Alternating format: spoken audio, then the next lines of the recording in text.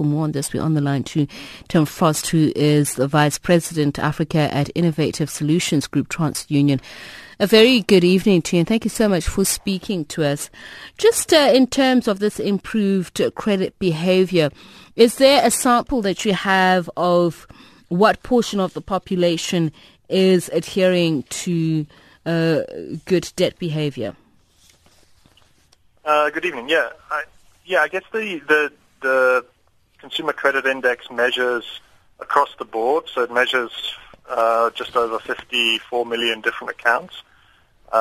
We can break that down by different sectors and segments of the population, but what we're pretty much seeing is across the board, and particularly the broader kind of mass market lending and the store cards and the credit cards, that people are, deleveraging. They're paying down their debt. They're taking the opportunity, I guess, that they find themselves in to maybe be free of some debt and be more cautious about, taking on debt going into the future.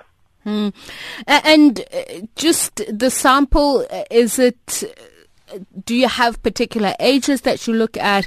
And I'm thinking here of young people who obviously are not well trained in terms of how to manage their debt.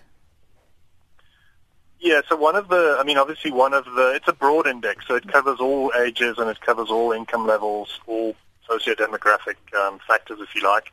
One of the evolutions of the index that we have been looking at, which we will be launching, is to break this down into the different socio-demographic segments, if you like. So, as you say, young people and their ability and their propensity to pay back debt versus older people, the kind of poorer portion of population versus the more affluent, etc. So these are all cuts that we can do. At the moment, we're still working on how we extend the index to provide that level of granularity. Because obviously inflation and other factors that weigh on this are different based on the lifestyles and the kind of life stage that people find themselves in.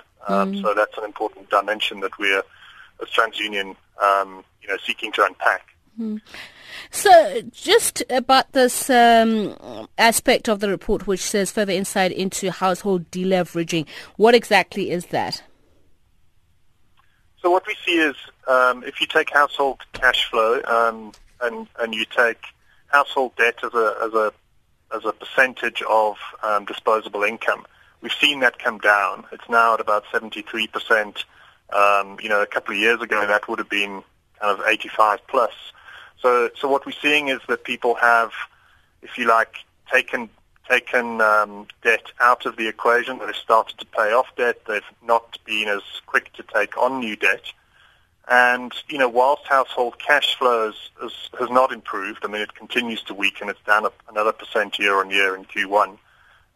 Because the debt burden, if you like, has eased, and because interest rates have also been stable for a period of time now, coupled with the fact that lenders are not perhaps lending as aggressively as perhaps they were a few years ago, we've seen that actually, consumers have more disposable income, and that in terms of, that ratio of disposable income or debt to disposable income, it's actually improved, which doesn't mean to say that they're not still, that there aren't still challenges, they're not still under pressure. But as we see the index, in Q1, as you mentioned in the intro, it's sharply up. For the first time in kind of 2 years, it's really gone up above the 50 mark. It's now at 52, which is in positive territory. I guess that's driven fundamentally by what we see as consumers paying down debt. So new accounts in arrears, we measure that every time we run the index. The new accounts in default fell actually 5.7% year on year, which is the biggest decline we've seen for many quarters.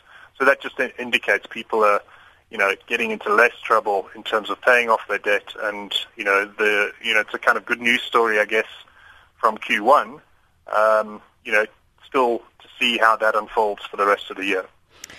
And in a word, is borrowing itself decreasing?